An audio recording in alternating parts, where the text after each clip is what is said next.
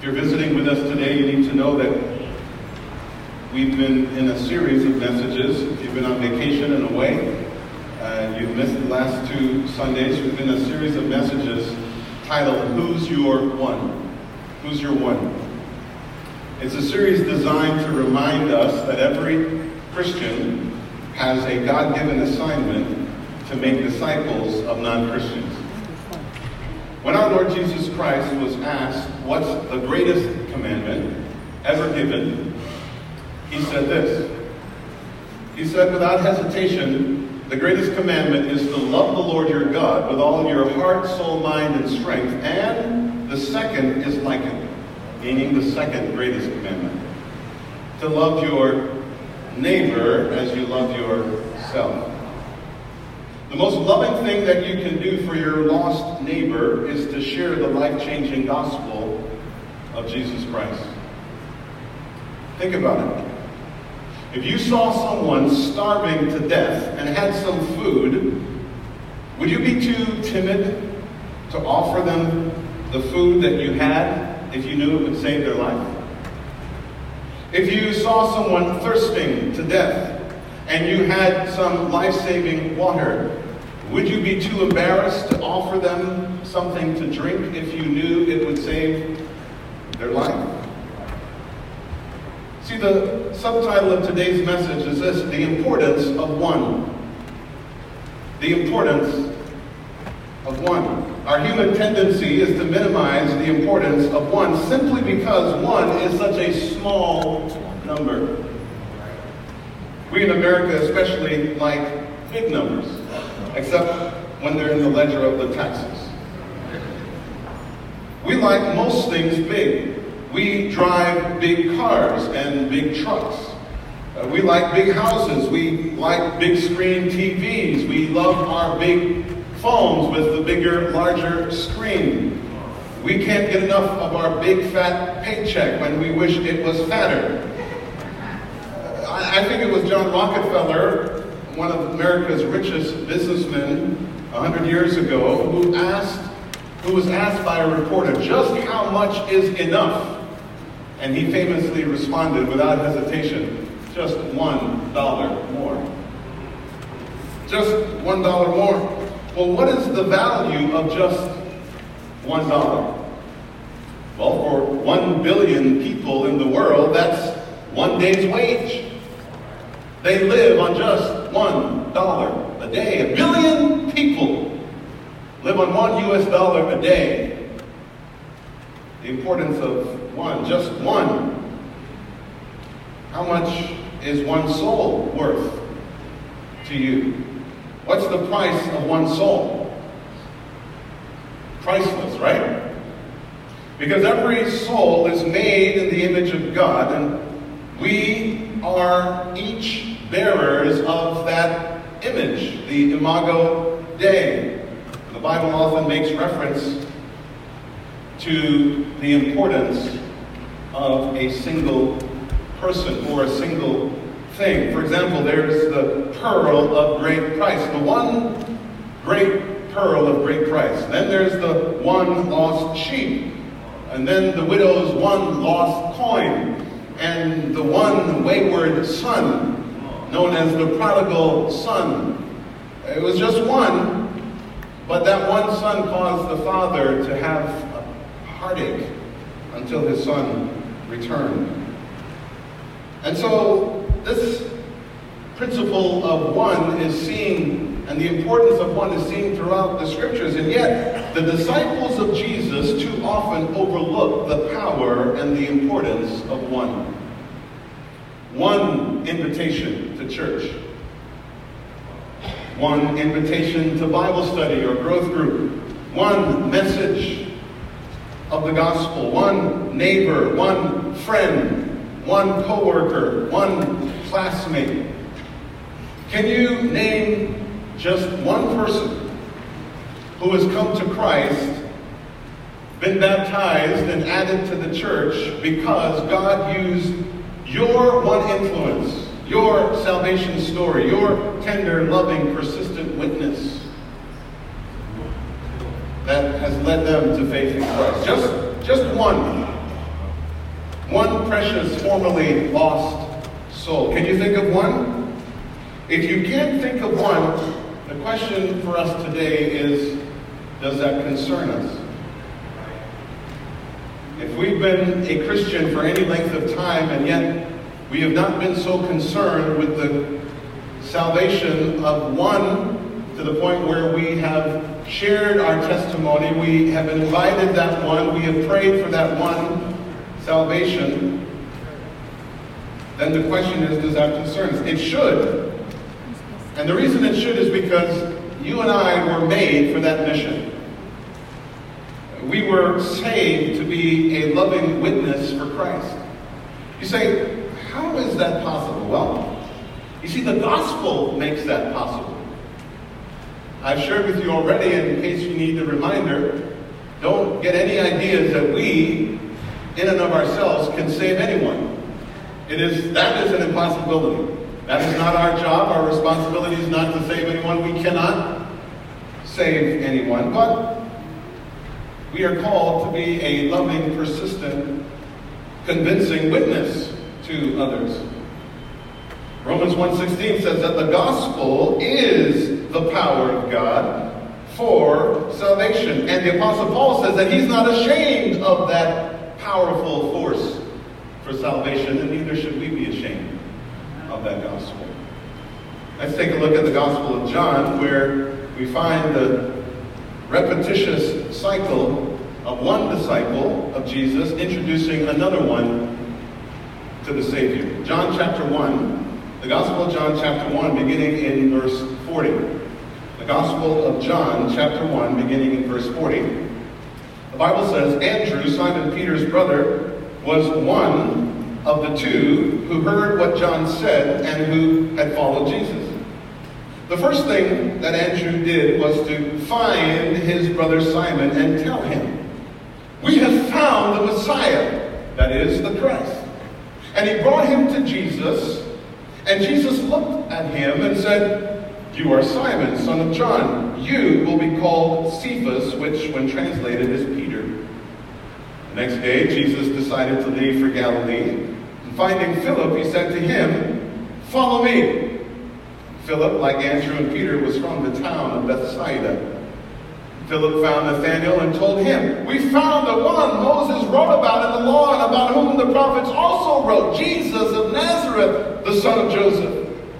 Nazareth? Can anything good come from there? Nathanael asked. "Come and see," said Philip. Look at verse 49. Then Nathanael declared, "Rabbi, you are the Son of God. You are the King of Israel." Now, did you notice the word "one" in the text? It's stated and implied several times in our text.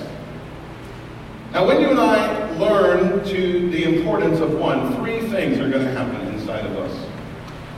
When we learn the importance of one, three attitudinal shifts will happen inside of us. First of all, we will become intentional in our witness. Secondly, we will become accountable for our witness. And then third, we will become humble in our approach to witnessing. Let's see if we can find these three attitudes in these disciples. Look again with me at verse 40 of John's Gospel, chapter 1. Verse 40. There's so much that we can learn in just this one verse. But first, a little background for better understanding. The man named John, referenced in verse 40, is the man also known to us, many of us, as John the Baptist or John the Baptizer. Earlier in chapter 1 of our text, we learned that Andrew was one of John's disciples. And as John pointed out Jesus to the crowds and testified about him, saying that he is the Messiah, Andrew and another unnamed disciple decided to follow Jesus. Now notice our word in verse 40. Andrew was one of the two who heard what John said and who followed Jesus. Now check it out. John the Baptizer was one man, one prophet of God. Now, he preached to many and he baptized many, which is why he got the moniker John the Baptist. But here the Bible zeroes in on one of the two who heard what John said, believed what John said, and followed Jesus. Verse 41. What did Andrew do, and when did he do it? The Bible says the first thing that Andrew did was to find his brother, Simon Peter. Now that takes intentionality. And it seemed a matter of urgency as well for Andrew. It was a first priority, first importance. The very first thing that Andrew did after meeting Jesus was to intentionally find someone else that he could bring to Jesus. And Andrew intentionally chose his brother, Simon, who Jesus later named Peter. Now, if you and I are going to be faithful witnesses, if we are going to reach our one for Jesus, we have to be intentional. It simply won't happen by itself, which is the reason why many of you, maybe most of you, have never led someone to faith in Christ, because you have not been intentional. It's just not been a priority for you. And that's why we printed up these bookmarker cards, and you'll get later today a prayer journal at the end of the service that go along with this card. And so the way this works is you put the name of the one that God has put on your heart that needs to know the Lord, and you fold it and rip it in half, and then you take that and you put it on the cross, like these that have already been turned in the last couple of weeks. And then you keep the bottom portion with the person's name, and you begin to daily pray for that one, claiming those scriptures for them. And then every day, I want you to begin to use your prayer journal as a daily prayer guide, praying through the selected scriptures and believing God for the salvation of your one. And then you've got to be intentional. You've got to be intentional about creating an opportunity to meet with your one and to share your salvation story and to learn and listen from them as well. You know, unbelieving people have a lot to teach us. Because as you know, the church is not perfect, Christians are not perfect, and so they have a lot to teach us. And so we don't just go wagging our finger in their faces and impressing upon them, repent and believe, or you're going to hell. That's not the approach. But it's to create a dialogue, a winsome dialogue that helps to learn even as you're teaching and sharing your story and your faith, and inviting them to investigate Christ and the claims of the Bible for themselves. We are to go as learners. And so you've got to be intentional, because unless you and I are intentional about our witness, we simply will not do it. One preacher, John the Baptist, preached to many, baptized many. And then our text puts an emphasis on the two who heard John, believed him, and followed Jesus. And then of the two, just one, named Andrew, went and found his brother Simon Peter. Just one brother. Now think about that. What about the other brothers and sisters? In those days, Jewish people like to have large families for several reasons. And so it is likely that Andrew had other brothers and sisters. And would have loved for his whole family to follow Jesus, right? He seems so excited. Why did he only choose one? Let's get real. Sometimes it's hardest to share Christ with family. Right? I mean, you've got history with family. And it's not all good history. You know all their junk, they know all your junk. And sometimes there is unresolved conflict, which leads to animosity or jealousy or just plain hard feelings with family. And so maybe that's why Andrew only went to find Simon Peter. Maybe Peter was his favorite. They just got along and saw eye to eye on everything. And we don't know for sure because Scripture doesn't tell us, but we can imagine that, right? Just thinking about our own family dynamics. So how important was Andrew's one? Well, first of all, because Peter became a follower of Christ, he was one less person to populate eternity without Christ, namely hell. But secondly, look how God used Peter. It was Peter, full of the Holy Spirit, who stood up and preached on the day of Pentecost, and thousands of people were saved, baptized, and added to the church. It wasn't Andrew who did that, it was Peter. It was Peter whom God used to pen 2 epistles of the New Testament, both of which bear his name. There's no epistle written by Andrew, although Andrew was the one who brought Peter to Christ. Interestingly, Andrew, whom God used to lead his brother Peter to Christ, is not even mentioned again in any significant role in Scripture. And so we don't know much else about him or how else God may have used him. How many of you have ever heard of a guy named Billy Graham? Anybody ever heard of Billy Graham? He's gone to heaven now to receive his rewards, but it is incredible how God used that one man to preach the gospel to millions, hundreds of millions of people that are in heaven because of his faithful, persistent witness and preaching around the world. But how many of you know Mordecai Ham? Not many. See, he's the man that God used to preach the gospel in Charlotte, North Carolina in 1934, the night Billy Graham went forward to follow Jesus. And how many of you know Brady Wilson? I don't see any hands. Brady Wilson was the guy that God used, who was a friend of Billy Graham, that winsomely, charmingly convinced him to go to the meeting, which his parents had invited him to go. And he says, no, I'm not going. I don't want anything to do with it. He was 16 years old. And he said, that's just a show, and I'm not interested, and I'm not going. But Brady Wilson convinced him to go where his parents couldn't convince him to go. And the reason he went was an ulterior motive, because he said by his own biography, Billy Graham writes that I went to go see a fight because there were some students that were protesting, are going to show up at the meeting, the evangelistic meeting, and protested this preacher who was calling out some sin of these high school students. And so the students got together and said, we're going to go protest this preacher. So Billy Graham said, I love a fight. I'm going to go be in the front row of a fight.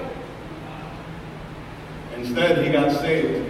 And the rest is history. But you would never know about Brady Wilson, who brought Billy Graham to the meeting that Mordecai Ham preached, and Billy Graham got saved. And all we know is Billy Graham. What's the importance of one? Do you see it? Never underestimate the importance of one single solitary soul. See, when you and I learn the importance of one, 3 attitudinal shifts will take place within us. First of all, we'll become more intentional in our witness. But secondly, we will become more accountable to Christ and to each other for those who are lost. Look at verses 43 to 46. The next day, Jesus decided to leave for Galilee. And finding Philip, he said to him, follow me. Philip, like Andrew and Peter, was from the town of Bethsaida, and Philip found Nathanael and told him, hey, we found the one that Moses wrote about in the law and about whom the prophets also wrote, Jesus of Nazareth, the son of Joseph. Nazareth, can anything good come from there? Nathanael asked. Come and see, said Philip. Come check it out for yourself, dude. And then Nathanael declared, Rabbi, you are the Son of God, verse 49. I want you to notice something I've never noticed before studying this text. Our Lord Jesus does not exempt himself from the mission that he gave to his disciples. Do you see it? The Bible says that when Jesus decided to leave the region of Galilee, he himself found Philip and asked Philip to follow him. Actually, Jesus really didn't ask Philip, he voluntold him. Y'all know what I'm talking about? You kids ever been voluntold? The Greek word used for when Jesus says, follow me, the Greek verb form of the word follow is in the imperative, which means it is a command. Jesus went out and found Philip, and he commanded him, come, follow me. Very interesting.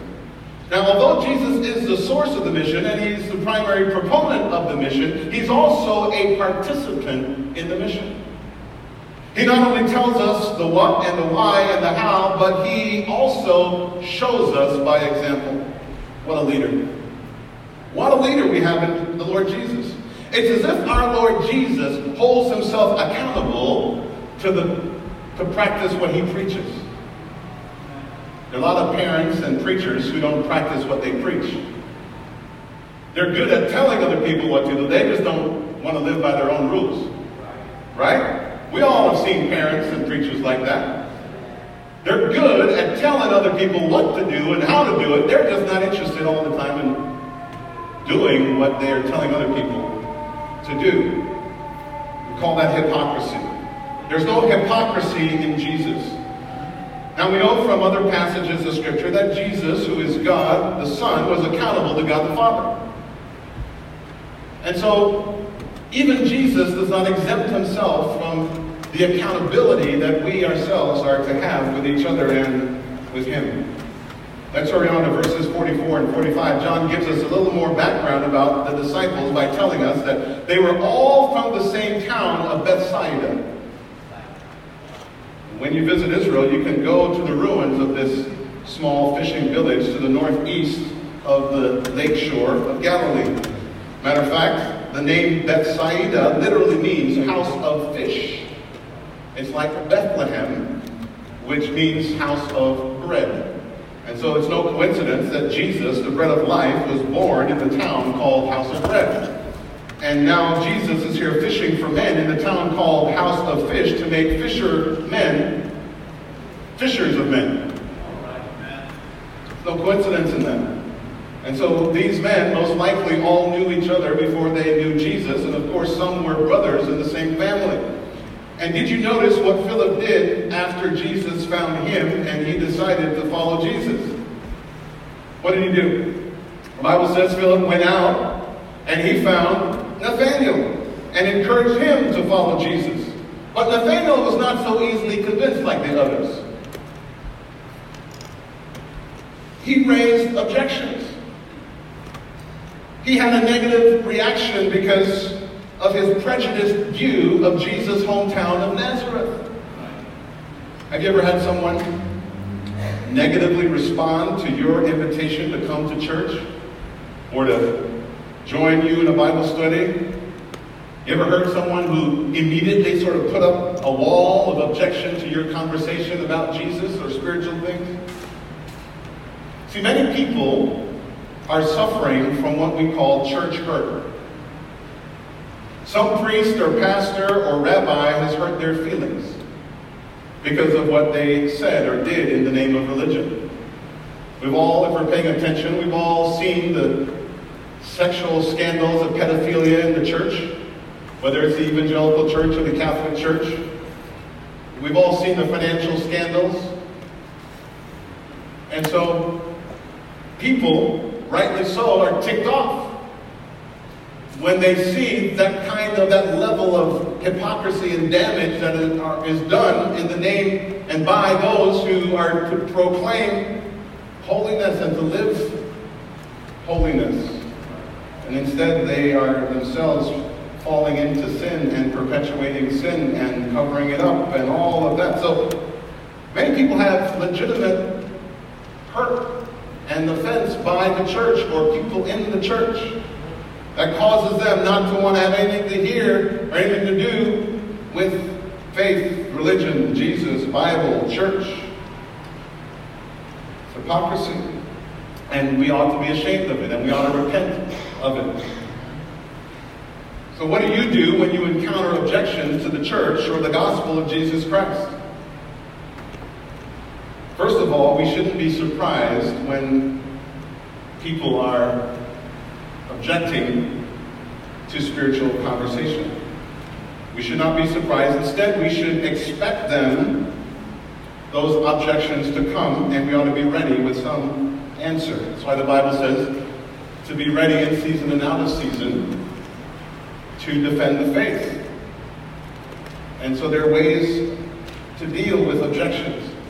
Sometimes it's appropriate to agree with their objections and to humbly apologize on behalf of the church or church leaders for our sins. In Philip's situation, he was ready. Philip basically said to Nathanael, look, don't judge a book by its cover. Come and see for yourself. Come check it out for yourself. Not everybody from Nazareth is like what you think. And the same is true for those of us in the church. Not every preacher is a philanderer. Not every deacon or elder is stealing money. Not every, you know what I'm saying? Right? But the danger is to generalize, and once you have been pained by someone or something, you generalize and think everybody is like that. Everybody is doing this, and it's just the nature of who we are as human beings and our tendencies to do that. Not Philip. Philip was ready with an answer to come check it out. And by the way, Philip's name incidentally means lover of horses. When we named our son Philip, who was here at the piano this morning, it was not because of the meaning of his name, it was because of the character, the content of the character of this guy. This man in our text, he was a charming evangelist. And look how it ended for Nathanael, the one to whom he was witnessing. Verse 49, Nathanael made an astonishing declaration. Rabbi, you are the Son of God. You are the King of Israel. John the Baptist was accountable for Andrew. Andrew was accountable for Simon Peter. Jesus took accountability for Philip. And Philip was accountable for Nathanael. Incidentally, do you know what Nathanael name means? It means gift of God. And how precious that he had received God's incredible gift of life in Christ. This man named the gift of God found the incredible gift of Christ that day. And so the question is, will you and I take accountability for our one? Just one. Will you take accountability for your one? I believe we will have to give an account for what we did with the Great Commission someday. It's not the great suggestion. It is a commandment of Christ to go and to make disciples. And so what if we learn to hold each other accountable for our one by regularly asking each other, hey, how's it going with your one? I've been praying for your one. And I'm not talking about guilting each other, but simply encouraging each other in this important part of our lives in Christ. Instead of only talking about the Bears and the Bulls and the Cubs and the weather in Chicago, what if we also started talking and praying with each other about the one that God has put in our hearts? Maybe, just maybe, that would help us fulfill another commandment of Scripture, to stir one another on toward love and good deeds. What better love and more good deeds could there be than sharing the love of Christ with someone who's heading to a Christless eternity? Finally, as we learn the importance of one, we will not only adopt the attitude of intentionality and accountability, but also of humility. That's the final point. So you can't really follow someone unless you're humble enough to do so. You see, the person you are following might be going somewhere that you don't want to go. He might be going in a direction that you don't want to go. She might be going at a pace that you don't like, too fast or too slow for you. The one you're following might ask you to do something that you don't want to do. Or maybe you don't mind doing it, but just not right now when he wants you to do it. Followership is hard, isn't it? The first century disciples clearly understood what it meant to follow Jesus. It meant taking a posture of humility, deferring to Jesus, and adopting his mission and his way of life.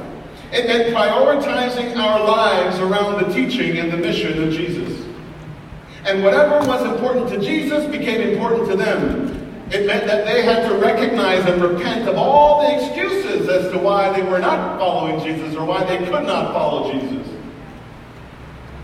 It meant totally depending on the Holy Spirit's power, because we are not strong enough in and of ourselves to follow Jesus well, or even to follow him at all. Let me list some possible excuses that the disciples may have had and see if any of them relate to you. Number one, spiritual laziness. You simply fail to obey the commands of Christ to make disciples. And whenever we fail to obey Christ often enough, here's what happens. In any area of our lives, our desire to share him with others decreases, and we simply lose our motivation. Number two, spiritual syncretism or inclusiveness begins to happen. That's when we begin to believe that all religions are the same. They all lead to the same God, the notion that all roads lead to heaven, right? You just have to be a good person. You've heard people say that, right? If that notion is true, then why did Jesus have to suffer and die? If we could be a good person and following the religious teachings, we can just be good enough, then why did Jesus die? No. Jesus came to make us right with God and right with each other. And that is by faith in him. And then as our faith is exercised, we learn to obey his teaching and submit to his way of life. And we are transformed. So it's not about spiritual syncretism or inclusiveness. You've got to repent of that idea. It's not biblical. And then third, the growing disbelief in hell. A number of years ago, a former pastor from Michigan named Rob Bell wrote a book basically challenging the clear doctrine of hell in the Bible. It became a bestseller because people would rather not believe in such a place because it's so horrifying and it is eternal. But this heretical idea lessens the urgency for believers to share Christ with lost sinners. And maybe you've heard people say this, well, I don't believe in a God who would send anybody to hell. What kind of a monster would that be? The answer is that God doesn't send anyone to hell.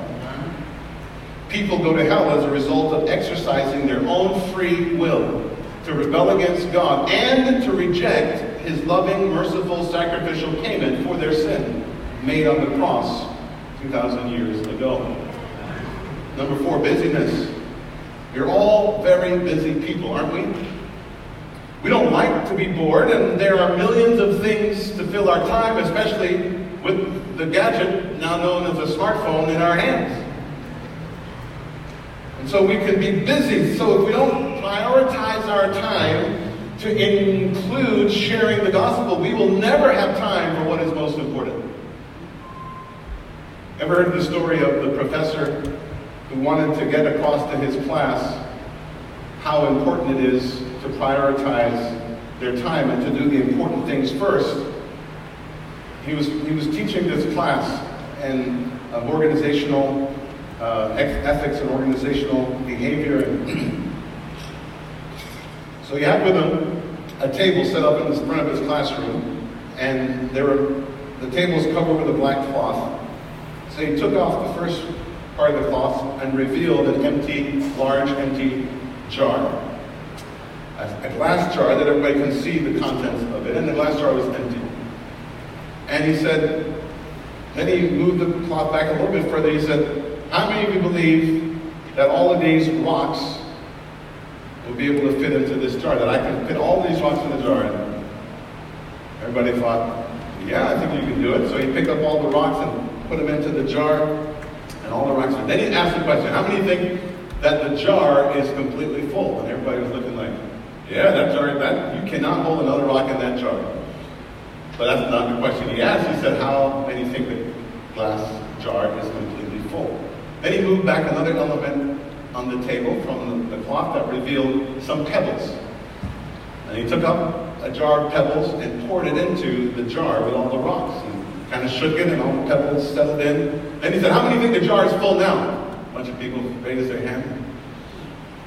Then he went back to the table, pulled back the cloth, and there was a jar of sand. And then he poured the sand into the jar with the rocks and the pebbles and shook it, and all the sand filled up the jar. And then he said, how many think the jar is really full now? And more hands went up, but a few were still skeptical. And then he went to the final piece on this table, removed the black tablecloth, and there was a jar of water. And he poured that all into the jar with the rocks and the pebbles and the sand, and it all fit. But he said, here's the deal. You got to put the big rocks in first. Because if you put in all the water first, it won't hold the sand and the rocks and the pebbles. And if you put all the sand in first, it won't hold all the rocks and the pebbles and the water. If you put all the pebbles in first, there's no room for the rocks and the sand. And so you got to put the big rocks in first. Moral of the story is this. Are you humble enough to prioritize the big rocks in life? To say, Lord, I really do believe in you and I am your disciple. Therefore, I'm going to reorient my life and do the most important things. Be about the most important things first and then fit in all these other things that are incidental into the jar of my life. Sharing the gospel is one of those big rocks. It is the reason why we're still here. It is the reason why once we got saved, God didn't just beam us up to heaven, like you Trekkies like to see Captain Kirk say to Mr. Spock, or whoever is up in the Starship Enterprise waiting to push the button to beam them up out of danger. The reason God didn't just beam us up when we got saved is so that we might be here as living witnesses, living testimonies, so that an invisible God can be seen by the visible church, and how we act and how we live and what we share. And so let me ask you in closing, are you willing to be intentional? Are you willing to be intentional? Are you willing to be accountable to each other? And we will all be accountable to God at Judgment Day. There's no question about that. So we might as well get some practice in being accountable to each other here. And then finally, are you willing to be humble?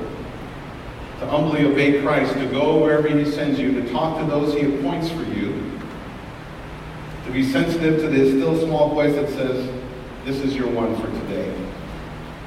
Be bold, be filled with my love, and share your story. Open your mouth, say a word for Christ today. Will you be humble enough to recognize and repent of all of your excuses up to this point, why you have not been obedient to the Great Commission in sharing the gospel? If you're willing to be intentional, accountable, and humble, I believe God will honor your obedience, and you'll be amazed at the people God will put in your life who may be saved. He will use you so that they might enter the kingdom of heaven. Let's stand as we pray.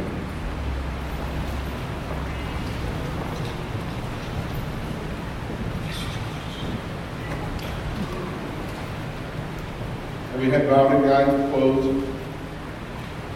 This is God's time of invitation to just consider the words that have been preached to your heart today.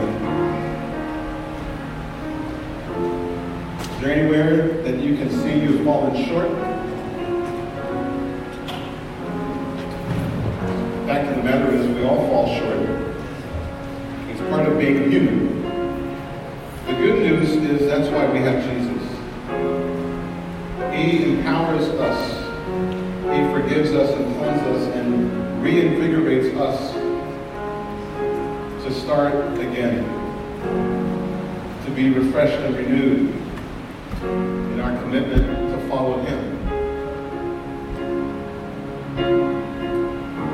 If you're here today and you are not sure that you have a home in heaven, that you have made peace with God, that you know for sure that When you die, you will live eternity with God in heaven. If you do not have that assurance, today we want to help you have that assurance.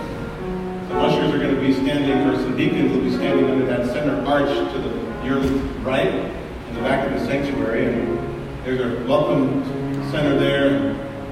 They'd love to talk with you and hear from you what your challenges are between you and God and where you think you might be in your relationship to Him and how you can have that assurance of salvation. Secondly, if you want to be baptized this summer, we have a baptism at the lake coming up. And you can see some details in the bulletin. Maybe you trusted Christ, but you've never been baptized. You've never followed Christ in believer's baptism. You too should seek out a deacon under the middle arch in the back to your right. And they'll be glad to sign you up for the baptism class that precedes the baptismal service. We're going to have a wonderful picnic and it'll be a great time together on that Saturday in August. And then finally, who's your one? Would you be willing, if you haven't already done so, to fill out your card and to write a name on that card and tear off the card and put it up on the cross?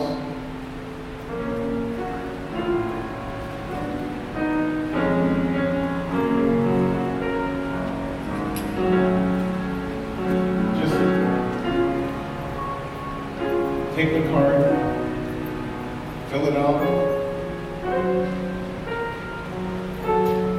There's some pins here. Just take a pen and pin that to the cross. Maybe after the service, you want to do that before you leave the sanctuary. It'll be a great way to, again, begin to apply messages that we've been preaching these last few weeks.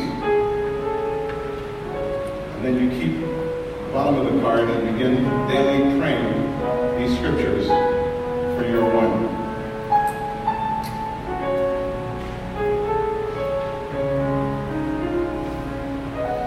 Somebody asked me, hey Pastor, is it okay if I have more than one? Absolutely.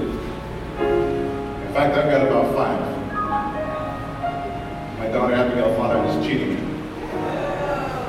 And so, the idea behind Who's Your One is to just not be overwhelmed with the many and to do nothing, but to zero in, to focus on the one.